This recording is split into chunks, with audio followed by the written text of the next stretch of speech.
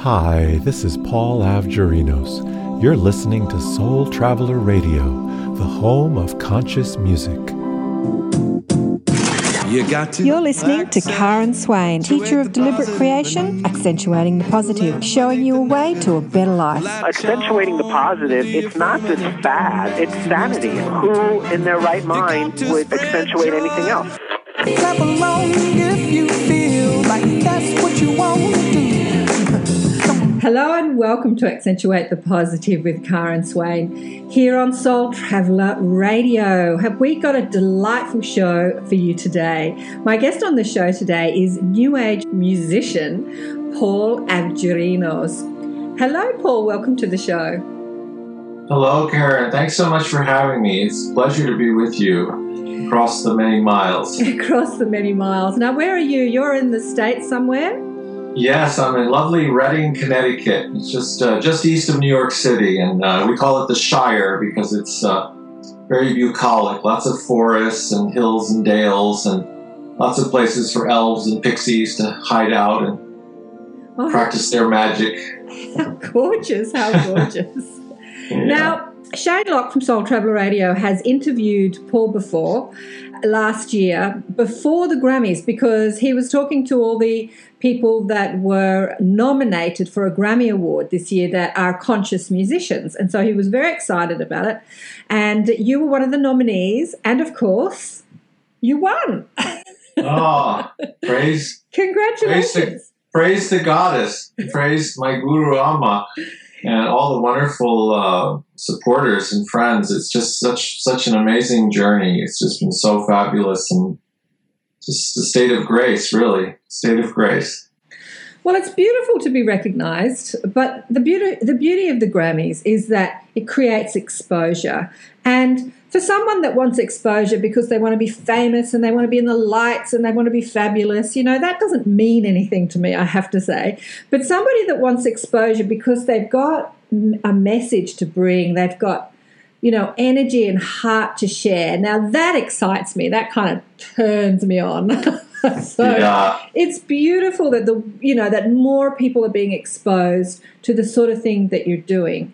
I know that Shane probably went a little bit into your journey, and you can listen to the podcast on soultravelerradio.com. But we're going to go there again. How did the music thing start?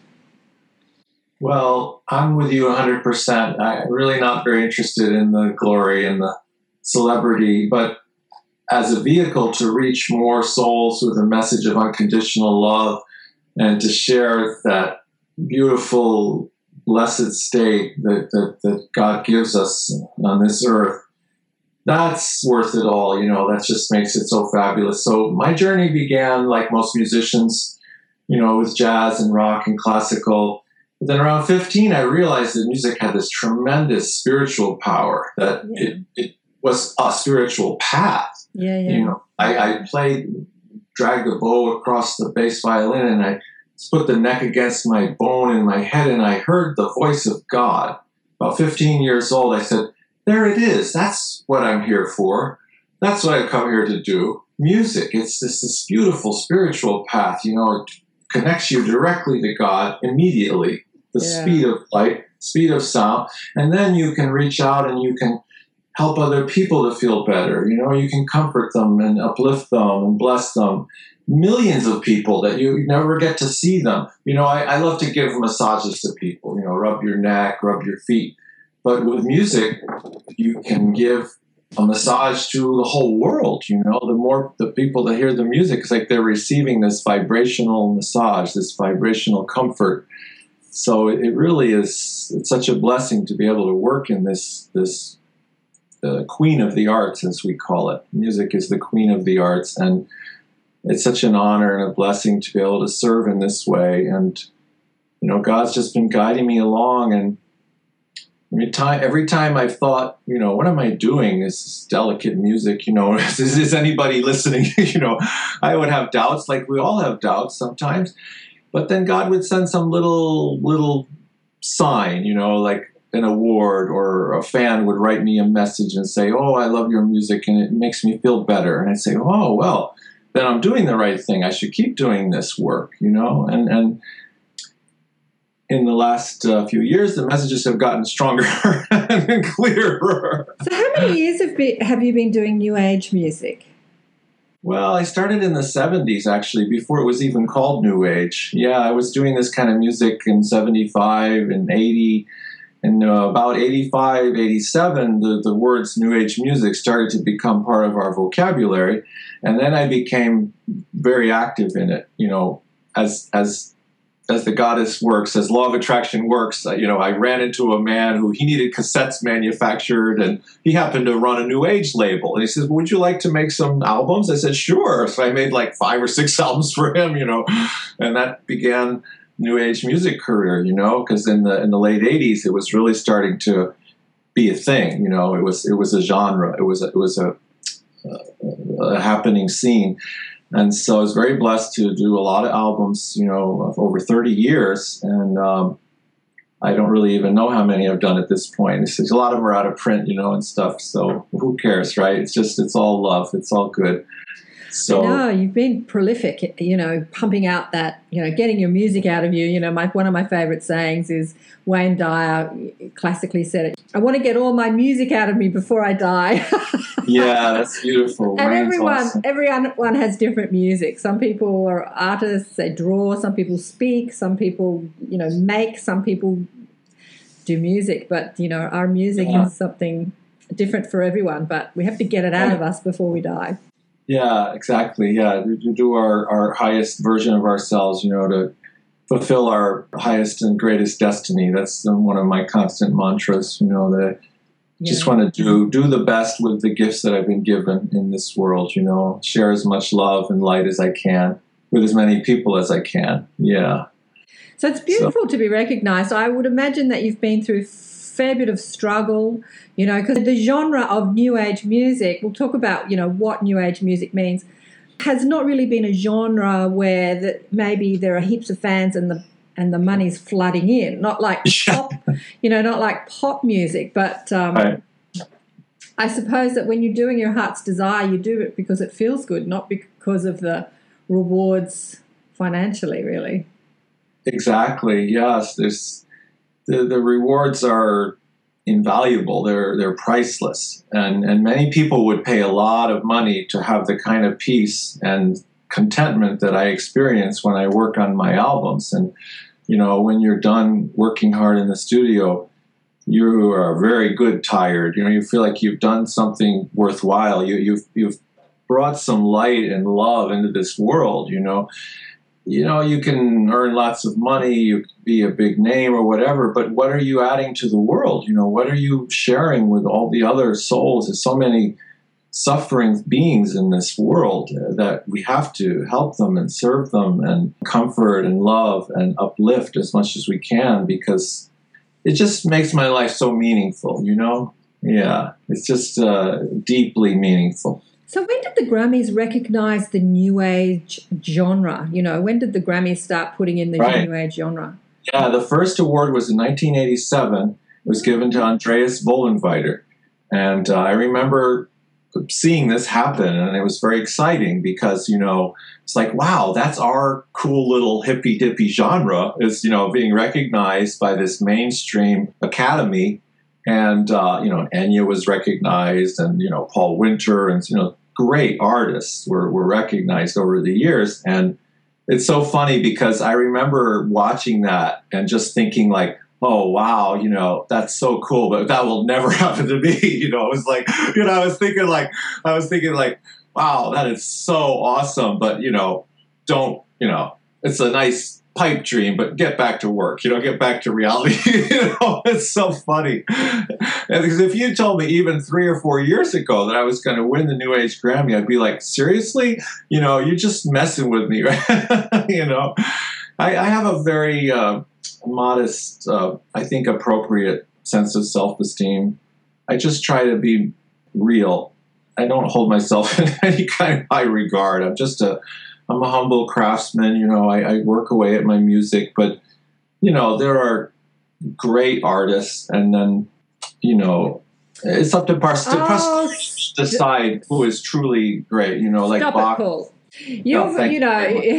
Look, you're amazing. Okay, So one of Shane's dreams is to see the Grammys and mainstream recognise, because conscious music, Soul Traveller Radio is the home of conscious music, invites so many different genres these days. Like, conscious music is exploding, especially now, but it has been for the last 10 years, but it's just getting bigger and bigger. And so there are so many different categories, and I think the Grammys only recognise two. It's world music and new age music, isn't it? There's only the two categories that they recognise. There's, there's indie, there's pop now, that's all sort of conscious music. There's country music, jazz, there's so many. I mean, it's very possible for a spiritually conscious jazz project to get a nomination for a uplifting, spiritually focused a country project. I know we talked about this with Shane, that a lot of us would like to see kirtan more fully recognized. Mantra, kirtan, that would be great, but I think the issue is that we don't want to diffuse the categories too much, because then, you get like too many categories. There's already about 82 Grammy categories. Yeah. And so the NARAS, the Academy has to think, strategically what's good for everyone. The good of the many outweighs the good of the few. Yeah. Mm-hmm. Yeah. So, and of course, like any big organization, they're going to tend to lag behind, what's actually happening. Well, let's talk about the category of New Age music. So how do you define New Age music? Because people that, don't really understand what New Age music is, when they think of that word, what are they thinking of? Yeah. Well, my definition is very old school. For me, it's any music that has at its core a spiritual focus. So it's not so much about the genre, the type of music. Like, it could be Celtic, it could be world, it could be kirtan, it could be Indian, it could be Mexican. It's not really about the actual music. It's more about the intention of it. Like, what's the purpose of it? What is the message of it? What do the makers hope that the listeners will feel, and how do the creators hope that the listeners will be benefited by it? Yeah. So I'm old school like that. Now the definition today, I think, is a lot broader, in that younger people and even a lot of my contemporaries see New Age as more as classical chamber music. They might say that that's New Age music. But to me, if it doesn't have a strong spiritual vibration that would cause me to want to meditate, want to do yoga, want to focus on the spiritual, then I would not call it that. So my definition is back from the 80s. It's very old school. It's very traditional, because that's where I came from, and that's the way that I make albums. When I make a New Age album, that's how I approach it personally. I'm thinking, what are you going to be doing while you're listening to this album, and how will it serve you?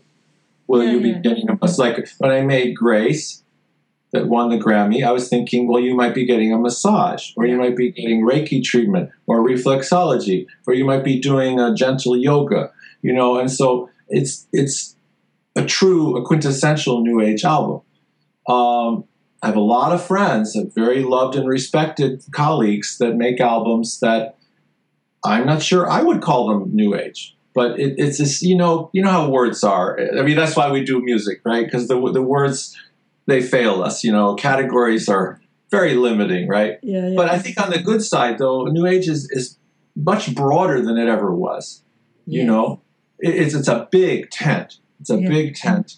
And there's so much diversity in it that it's very beautiful, really. Yeah. It is. Yeah. I wouldn't say, that I want to embrace all of those recordings personally, but, that's the beauty of it. Other people do want to embrace them, because this is the diversity. That's why music is so diverse, because, people have very different vibrational needs, different times of the life, different ages, young man, young woman, different cultures, One music serves me beautifully, and another time it's another music that I need. Yeah. Words are so difficult, as you say. New Age is a word that maybe came around in the 80s, and then people that are in the now, they don't want to use that word because they associate it with something that they don't believe in, and it's just like, oh, it's so confusing. So, we call it conscious music, and they're like, what does that mean? And it's being aware and conscious that you're creating music for a purpose to uplift, to relax, to center, to get back to grace. Yeah. And there's an album called Grace. so, yeah, conscious music is a beautiful way of putting it. It is, because you sever the connection with the old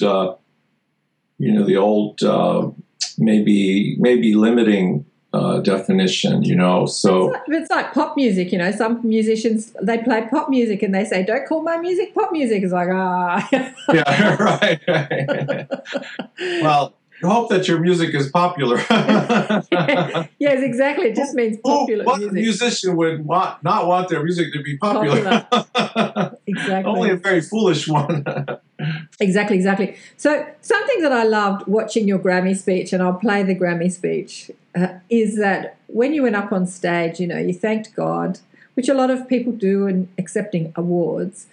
And then, when people watch people thank God, they immediately go to their particular religion, whatever religion that is. And everyone's, pointing at each other saying, your God's the wrong God, my God's the right God.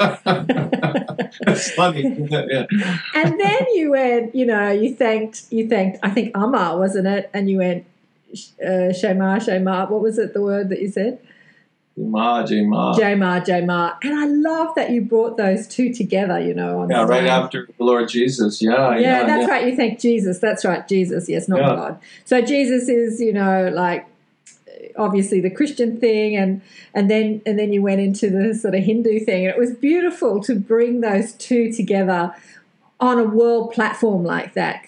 Thank you. Yeah. It says that, Jesus and God, and it's all one. It's just, no matter what label you put on it, pop, conscious, New Age, Hindu, Buddha, exactly. It's just all one. For Best New Age Album, the nominees are Paul Avgerinos, Mahdi Das, Catherine Duke, Peter Cater, Ron Korb.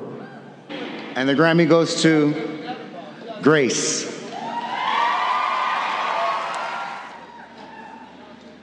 Oh my God, I'm just, give me a second. This is so heavy for me.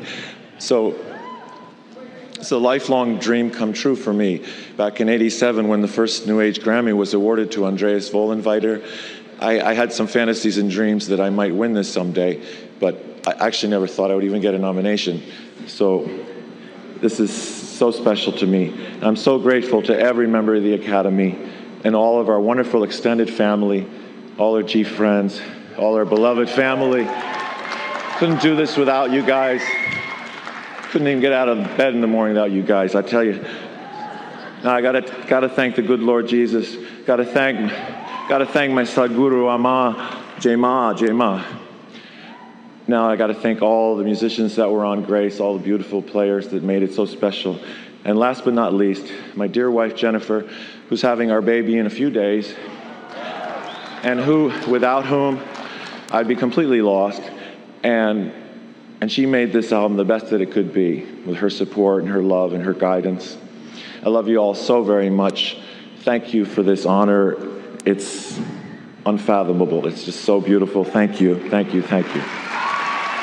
Well, that's the beauty of it is, for me, it's real life, because I am a seriously devout Christian, and I'm also a serious devout devotee of Amma, and I have no problem with, for me, Lord Jesus is dwelling in Amma, is come back to earth in the form of this woman, or a woman. So this is Amma. I have no doubt it. This is the hugging Amma? Yes, this is the hugging saint, Amma, yeah. See, she's... So you have no doubt that that's Jesus returned? No doubt at all. I want to say something to you. There's I interviewed someone last year who has a blog called Channeling Eric, and So her son died when about 6 years ago he shot himself, and now he channels through different mediums as a guide. And she has interviewed him, so she's speaking to someone in the afterlife, and he goes and gets people to be interviewed. So there are all these fabulous interviews in the afterlife, and they interviewed Jesus. And they said, "Are you back on earth now?" And he said, "Yes." And he's been back many times. And they said, "Well, who are you?" And he said, "All I will say is that I'm residing in a female form in India." I love it. Jai Mas. Pritanandamai Devi. Jai Mas.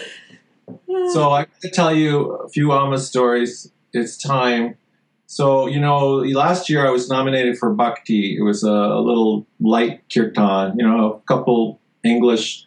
It was kirtan praising Jesus. I had, instead of Hare Krishna, I had Hare Yesu, Hare Yesu, Yesu Yesu, Hare Hare, Hare Krishna, Krishna Krishna, Hare Hare. Instead of the traditional Mahamantra, I changed it to Christ, right? Because the Lord Jesus appeared to me in a full-blown vision in 1983.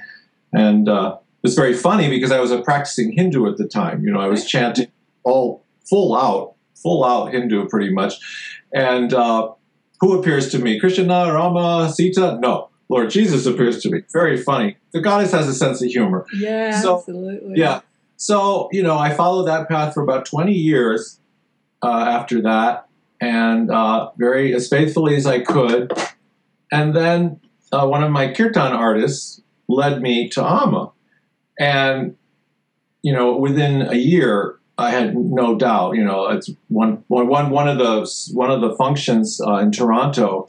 I was sitting right in front, and she came on to Dayashloka and Arti, and she came, and I exploded into tears, and the voice said clearly, "Behold, the Lamb of God. There is the Lamb of God." It's just no doubt that you just look at her ministry. She's doing everything that Jesus did, by times 10,000, times 100,000.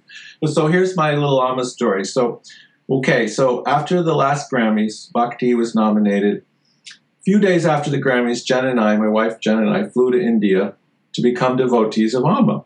We went to Amrita Puri, the birthplace, her ashram where she was born. Incredibly powerful experience. We became devotees. We got our mantras. A few days later, we asked for a baby blessing. We asked for her blessing to have a baby. And that was on February 20th of 2015. And so we got pregnant in May, and my wife's due date was February 20th of this year.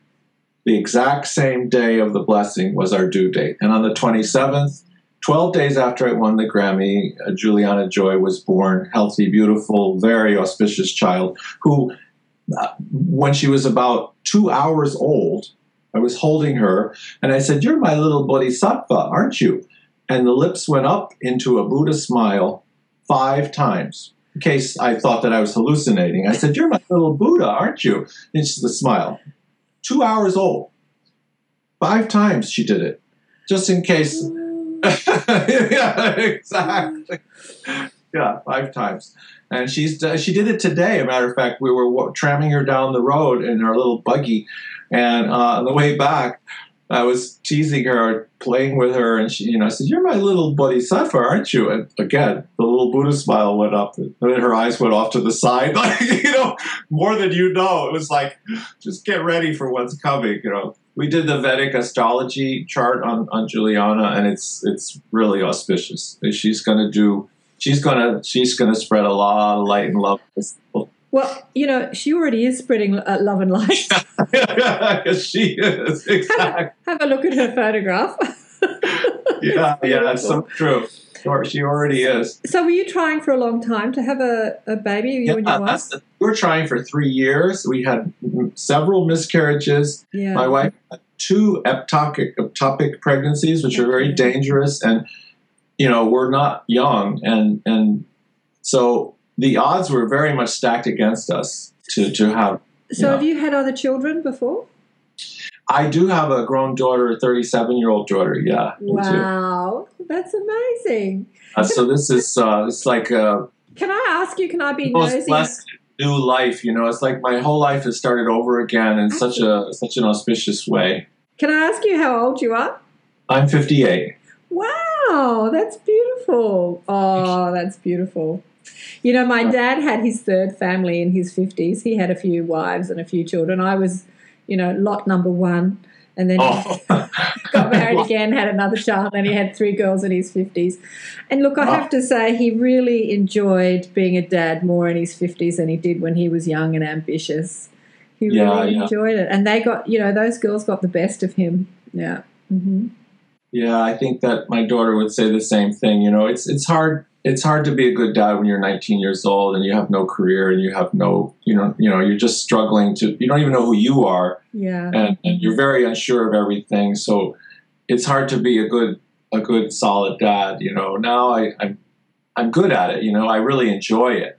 I look forward to spending time with her. I don't, I'm not afraid of it. It's just a beautiful thing. It's an honor to be able to take care of her, and to help a little bit as I can. So it really is special, so magical. So did you play her your music before she came into this physical world, before she popped out? Yeah. I started working. My new album is called Amma, of course, and it's all kirtan. You're going to like this one. You guys are going to like it because it's all kirtan and it's all 8 tracks in Sanskrit and 3 tracks in English. It's all singing. It's all kirtan. It's all devotional songs to Amma. And I started on it in December, so in the last trimester. So Juliana's been hearing it. And one of the songs is called Amma's Child. It's like a upbeat lullaby, because these babies that are blessed by Amma, they come into the world through Amma's sankalpa. They're called Amma babies or Amma children. There's lots of them, actually, as you're going to find out. There's actually tens of thousands of them. There's many devotee couples, have received this blessing from Amma. And so it's really beautiful. And, I'm so excited about this album because I'll be able to, I'm donating as many copies as they want to the bookstores all around the world to raise money for Amma's charities, so I'm really just so excited about that. Well, let's have a listen to one of the songs off the Grammy award-winning album, Grace. What song would you like to play, Paul? I would say Grace Is, the first song. Unless you want something a little more angelic, then you can play Angelic Presence. Well, during the show, we'll play both of them. So let's have a listen to Grace Is.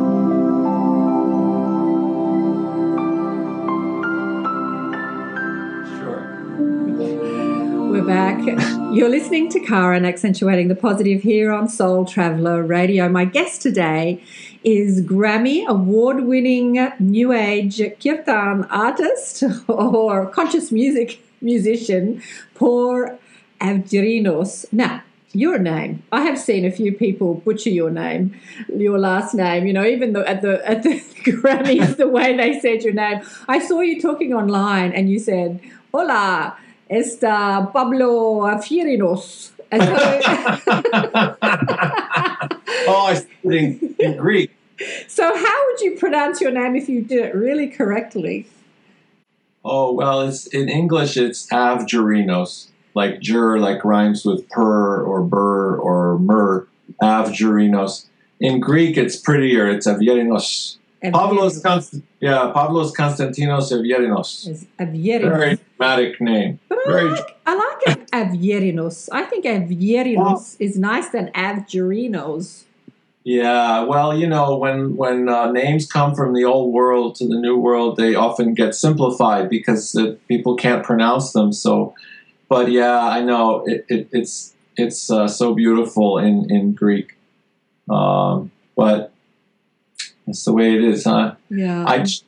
But it's wonderfully interesting. You see, you said it so easily. People from Europe and other places, they're able to say it, but Americans not so good. You know, Americans are very provincial, and they have trouble saying Avgerinos. So if you ask them to say Avgerinos, they'll be like, "Hava who? What?" I mean, I love America, but you know, America is a little bit backwards. Let's face it, a little bit of a backwards provincial backwater. Look, Americans have trouble saying Karen. I found it really interesting because most people think that my name is pronounced Karen because Karen's the most common, and that it's just my Australian accent. But you know, Mum was very insistent that it was pronounced. That's why I'm very, you know, careful to hear the way people say their names because I've got a name that is pronounced slightly different, and Mum was really insistent that people pronounce the name the way she intended. Yeah. And, you know, I found she died a long time ago. I found out that the R sound, ka, is that sound of the heart. You know, the heart. Karen. So Karen. And Americans kind of say Corin. And I'm thinking, couldn't they say Karen? Like, yeah. Corin. But I guess that's just the way they say car. Like you would say, like an American would say car. That's a Boston dialect. Yeah, in Boston they go, you park the car by the stadium and go play the ball. And Queens, they'd say, or in Brooklyn, I don't go down there because, you know, people down south are stupid. They talk funny down there. I don't know. And then down south, it's even funnier because they'd be like, y'all talk funny up north. I don't understand what you talking. There's a strange way talking you have up there in Connecticut. Mm-hmm. I say rightly that is not right by God's good Bible for you to be speaking English in that particular way. I mean, it's really funny. You should have been an actor, Paul. It's a funny place, this country. It really is. Oh, my gosh. I'm ready to move somewhere else, but no, just kidding. We're fine. But we were talking about Amma before. I was saying how, you know, you were praising Jesus and Amma on the Grammy stage, which I found really beautiful. Amma was out here last year. Last year for me was the year of the mother. There was Mother Mira and Amma, and I had a gorgeous person staying with me who does conscious relationships, and she practices Ifa, which is an African religion, which is the religion how nature responds to you, how nature talks to you. And she said to me, Karen, do you like the ocean? And I said, the ocean is my mother. And she goes, you're so Yemoja. And I said, what's Yemoja? She said, the mother. And I'm thinking, you know, I had the mother energy happening last year. But when I was hugging Amma in Sydney here, my little cat of 20 years transitioned at the time I was hugging Amma. Aww. Yeah, and then a couple of months later, the next door neighbour moves in, and she was a black cat. Little black cat arrived, and when you were talking about Amma before, this little black cat was trying to get in. That's great. Because I lock them out because they jump all over me when I'm doing interviews. Yeah. So it's beautiful. When you make your music, Paul, do you have that divine Amma? Do you make it for her or for Jesus? Is that what you're focused on at the time that you're downloading it? I do. I try to be a channel, so I'll say, "Oh Lord, sing through me now. Sing through me, or play through me, or use me now." You know, I do channeling invocations when I'm working in the studio, and you know, I do that all the time in life.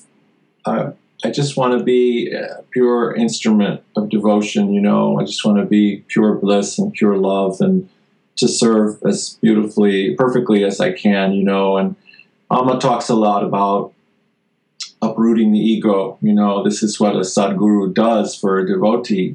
She does it very gracefully and in a beautiful ballet that you don't even really see it happening. You know, she brings experiences into your life that allow you to let go of your ego and help you to let go of your ego, you know, and to be more pure love, pure bliss, and without that interference and that resistance, you know. And boy, she is good at it. It's amazing. She's always dialing up these experiences. Like last week, a woman came into the studio to record an audiobook. Never met her in my life. Megan Watterson. She'd written a beautiful book about the goddess. What a surprise. Reveal. It's called Reveal. How to live your, you know, to be spiritually naked. Reveal. The 7 veils, you know, dropping the 7 veils. Really beautiful stuff. So she walks in the studio and sees the icon, the altar of Amma in front of my mixing board. She goes, "Oh, I'm home." You know, it's like, there's, you know, and she's been seeing Amma for 15 years in Boston. And, you know, and there's a very funny Amma story in her book where the first time she went to see Amma, she and her friend made code names. She said, "I'll be Lee and you be La." Together, we're Leela, you know, the dance. Right, the goddess dance, yeah, the dance of God in the world. So they thought they were being funny, you know. And when the Swami is invoking Amma, as he does at the beginning of each function, each program, they were basically mocking the Swami. You know, they're not being very, you know, respectful devotees. Let's face it. Because she was kind of a scholar. She was going to Harvard Divinity School at that time. And she wanted to, you know, check out this Amma phenomenon, you know, see, like, what's this all about? And so when she was waiting at Darshan line, she heard inside her head, she heard, "Ma, ma, ma," this voice. And then she saw this little girl with a hole in her sock, pulling up her sock, this sweet little 5-year-old girl looked her in the eyes, and they had this moment, you know, and it was just really beautiful. And then she gets finally up to Amma, and Amma is hugging her, and Amma reaches into her ear and goes, "Ma, ma, ma," the same voice that she just been hearing. And of course, she exploded into tears and melted down, you know. And so check another one, you know. And, you know, we have 22 books about Amma at this point. You know, we're always collecting more. And they're full of stories like this. I mean, it's a daily occurrence around her. I mean, these things happen, like, constantly throughout the day and the night around her. So it's just so, so beautiful. I mean, I just love those kinds of stories, you know. They're so cool. I heard about Amma, you know, that when she hugs you, she, you know, takes on that the disease that you have, the pain, or for some, not for all, and that she's been tested by doctors, and she has every known disease to man that runs through her body, but she's not sick. Yeah, it's just it's truly unfathomable. There are very few situations where the word unfathomable is actually appropriate. Yeah. Well, I mean, looking at the majesty of the universe, it's appropriate use of the word is unfathomable. She is unfathomable. She is the Divine Mother. There's no doubt about it. It takes a team of 3 young, healthy people, 2 or 3 of them, 3 teams of them, to keep up with her 8-hour shifts. Because she's going around the clock. In the middle of the night, she'll say, "We're going here. These people need stop the bus. This family is crying for me." And she'll go there, and they'll go in, and they'll be like, "Oh, but we were praying that you would come, and you know, there you are." They're all crying, and it's just another day. You know, you imagine. I mean, would you just go to a retreat with her, just a 3-day retreat in a nice hotel? It is so intense. Just being in the retreat, to actually walk with her, the life that she walks in her shoes, those swamis, and I mean, I have a lot of respect for the men and women that are, right around her, like, trying to keep up with her. It's really amazing. I mean, she's 62 years old and she hardly sleeps ever. And she's hugged like 40 million people at this point. Yeah, in person, one at a time. When I went to India with her to the ashram, that was a peak experience. Being on the darshan stage, they let the men stay up there longer because there's less men, there's less fervent men devotees. And I got to stay about 10 feet from her for 6 hours or so in blocks of like an hour here, an hour there, And I would stay for an hour and a half and then I'd go away and I'd come back and she was still doing the same unconditional, avalanche of love, just waterfall of love all over, and every once in a while she'd look over at me and smile at me, make eye contact, and I'm just like chanting my mantra and I would just bow my head, like a little 3-year-old. It was just so magical just to be that close to her, her physical manifestation for such a long time. But now I feel her with me all the time because I'm constantly chanting my guru mantra, which is very powerful because she whispered that into my ear personally, just for me. And that was the beginning of a very powerful connection between her and me. It's a relationship, and other people receive the mantra that night, but have they been chanting it day and night ceaselessly since that night? Or did maybe they give up? Maybe they thought, I don't know, is it going to do anything? And I chant the mantra, it seems boring, I want to watch TV or whatever, So, but I'll tell you, it's very powerful. You do what she says, it transforms your life. You just pay attention. She doesn't ask very much. She doesn't want me to be like her, be superhuman. She just wants me to be a good householder. I'm a householder. I'm not a renunciate. I have a wife, I have a child, but I can still be very good devotee. Very, very good devotee, because it can chant your mantra all day long. There's no time when you can't chant your mantra hardly. The message that I received from Amma when I was there, I went to see her twice. I'd seen her before, but I'd went to see her twice, was I was looking at what she had built around her. And they say on stage the money that she's put into charity and the schools that she's built and the empire that has been. And for anyone that's looking for expansion and success in what they do, whether they're a musician or they're a business person, whatever they do. And the message really was about stop striving to achieve and just be love. Because that's, right. She doesn't strive to achieve anything. She just is that divine essence. Exactly. Much more than you and I. But, like the Christ's message was that you too can be as me. All you have to do is is be it. Yeah, it's so beautiful. And the coolest part is that all of that just grew up around her like a flower garden. She didn't orchestrate any of it. Exactly. Wealthy men would come to her and say, Amma, I want to give you all that I have. Please take it. She would say, well, that's very nice. You watch it for me. And if I need something, I'll call you. Yeah.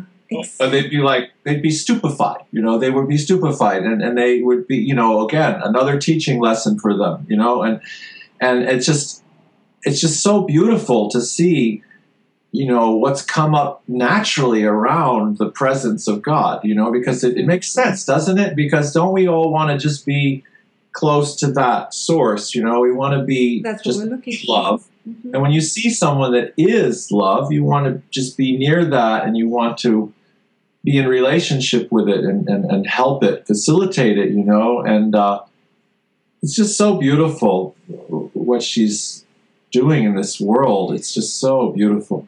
But coming back to your daughter, what's her name again? Juliana Joy. Juliana Joy. Look at her. She is that.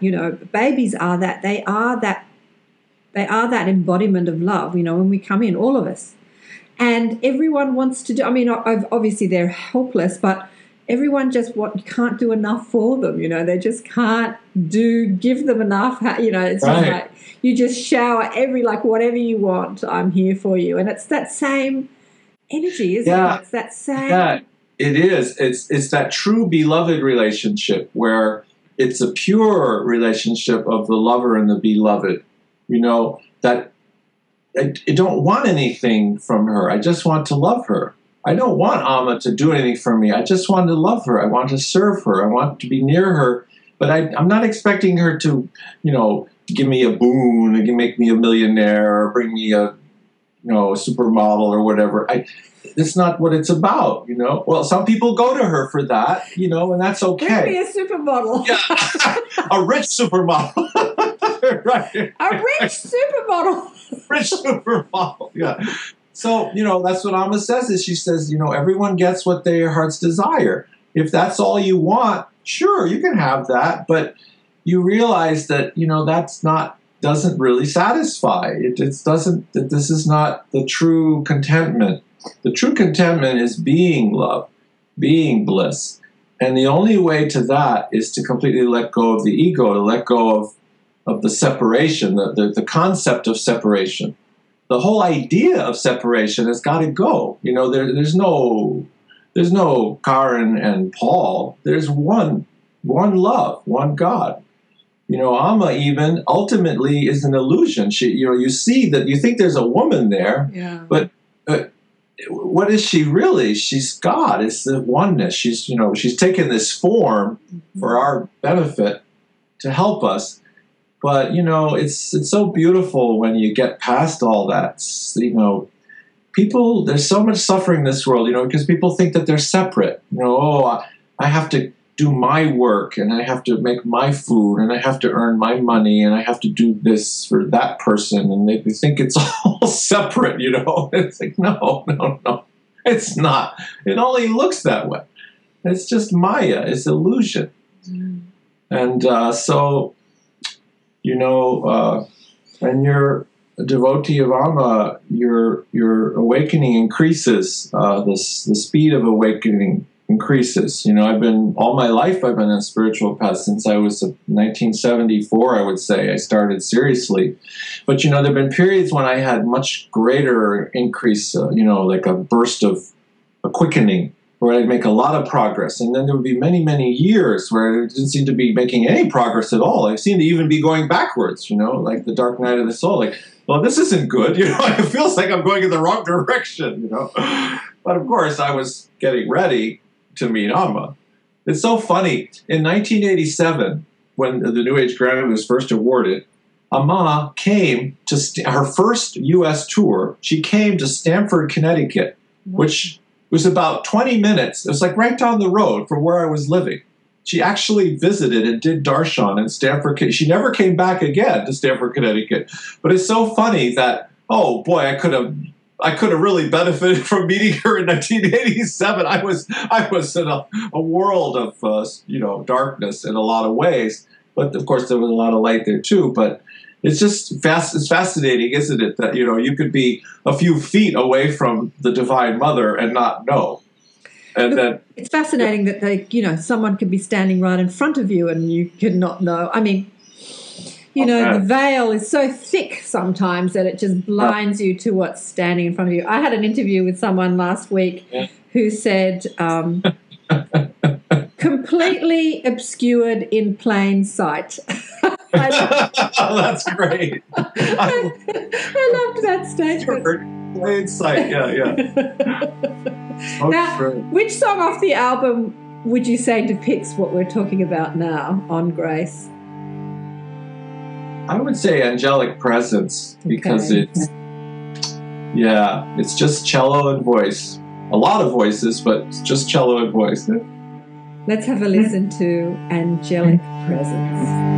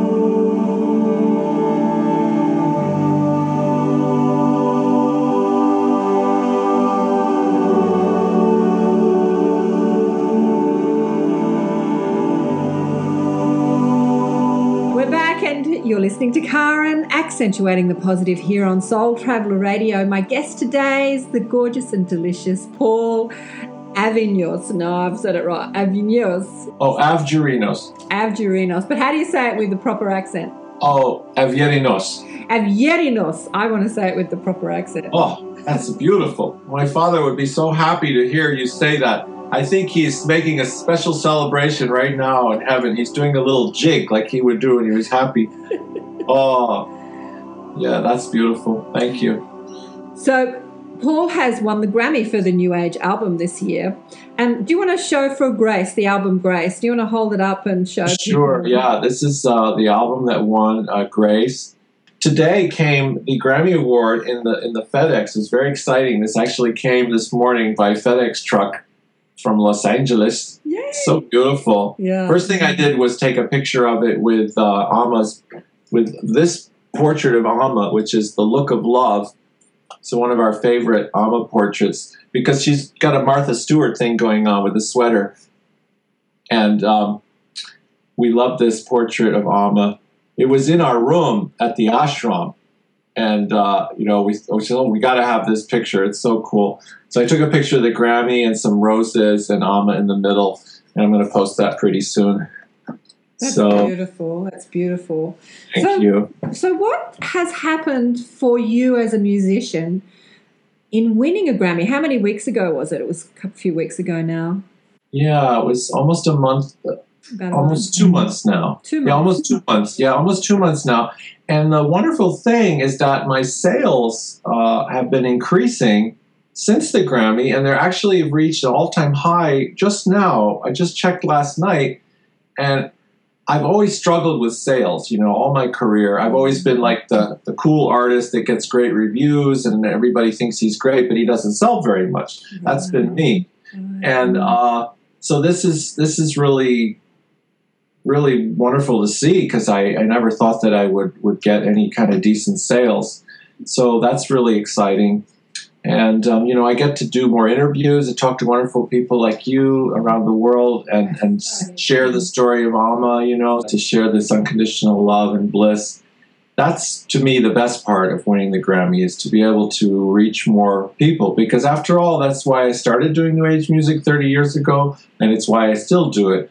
The money is really just to help me keep, I take the money, I put it right back into the next album and pay the bills or whatever. But the really beautiful part of an award like this is to be able to reach more people, to reach, and also to reach outside of the choir a little. That's always our dream, is hoping that we can reach some people that maybe don't know about Amma, or they don't know about New Age music, and maybe there's something about it that captivates them, Yeah. Maybe all their lives they've not really explored spirituality, and maybe I get to be that person that, plants that little seed, and they say, oh, that guy's kind of interesting, he's like, it's an interesting combination of elements, like he praises Jesus and he praises a living Hindu saint at the same breath, and he's doing this gentle, loving music, and so that's a great honor, if you can reach some people that haven't heard this message before, and maybe you make their lives a little nicer, a little more joyful, a little more peaceful. Maybe you help them in some subtle way,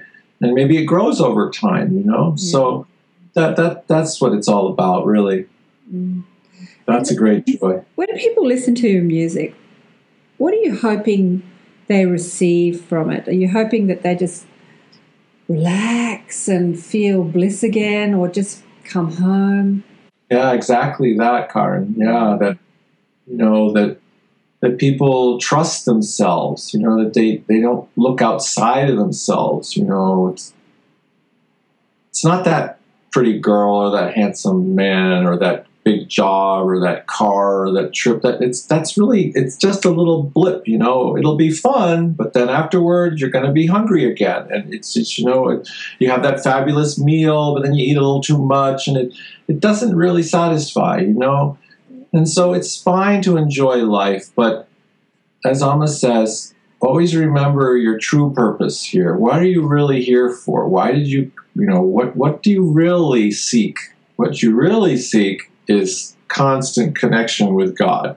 constant communion, constant relationship with the beloved, to be love, to be love, to be bliss, to just live it and breathe it. So if my humble music can help people feel that a little more, then that's a wonderful, wonderful gift to be able to serve in that way. It is. Oh, Paul, beautiful. You know, I'm just thinking, I have so many clients who I say, meditate to. They say, how do I meditate? And people say, what meditation do you offer? And I said, well, I don't offer any. There's so many different, but just listening to that sort of music is just the perfect way, really, just to sit and listen and allow that music to help that mind calm down. And it's such a beautiful tool to help people in their meditation that don't know how to meditate, to have that frequency help them acclimate to that frequency, you know, to attune to. Yeah. And in our age, meditation is harder than ever because there's so many disturbances in the wave, in the airwaves, the technology, emotions, billions of people. And so Amma is saying devotional singing is the easiest and best way for most people. Deep meditation is actually very hard, you know, it's difficult. It takes a lot of practice and skill, and it's hard. So on a track like Grace of Om, which we're going to play in a few minutes, I created a bed. It's like an invitation. You can sing over it.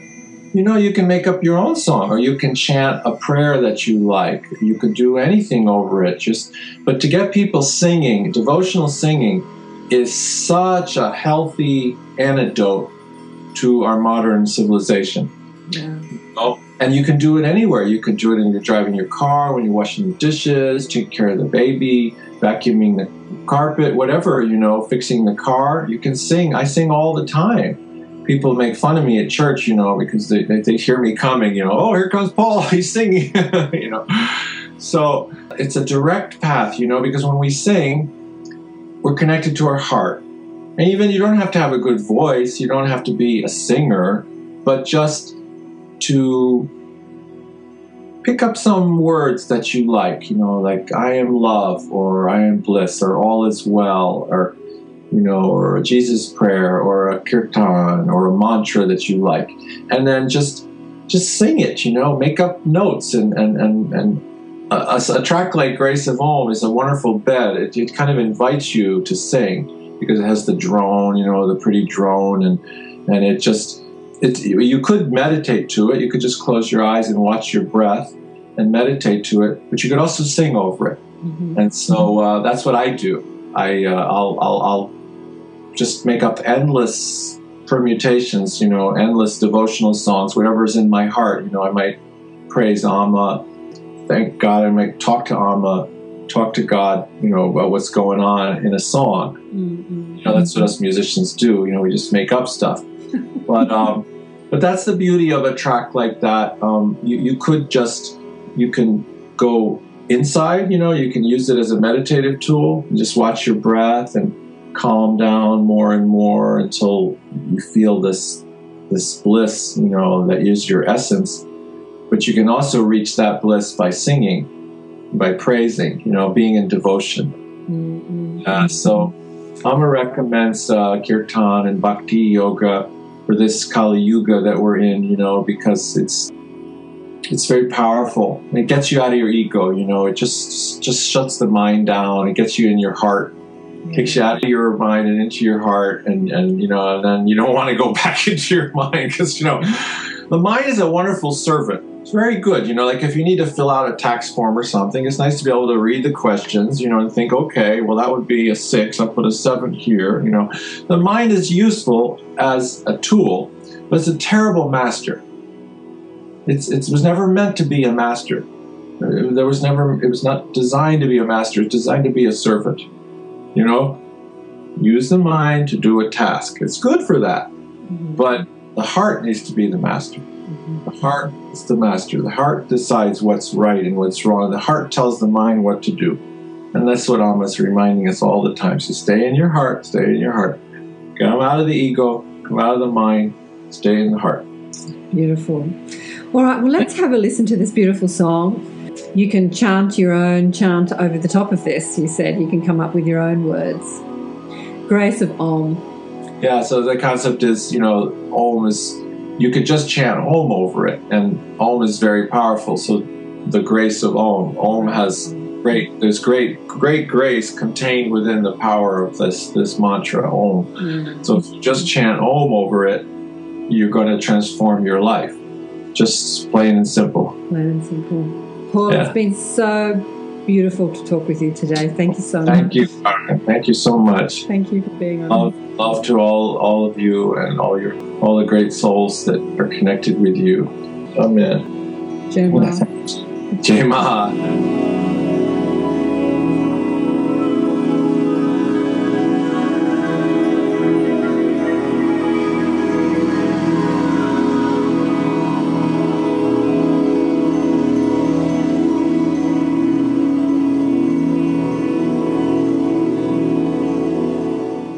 Thanks so much for joining us for another enlightened conversation on Accentuate the Positive.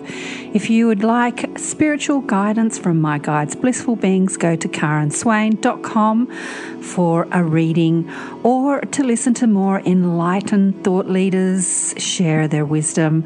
Go to the listen page on karenswain.com and choose who you want to listen to. All the podcasts are also available on iTunes. Remember to check us out on Facebook, Twitter, Instagram, Pinterest, you name it, we're there. Until next time, bye for now.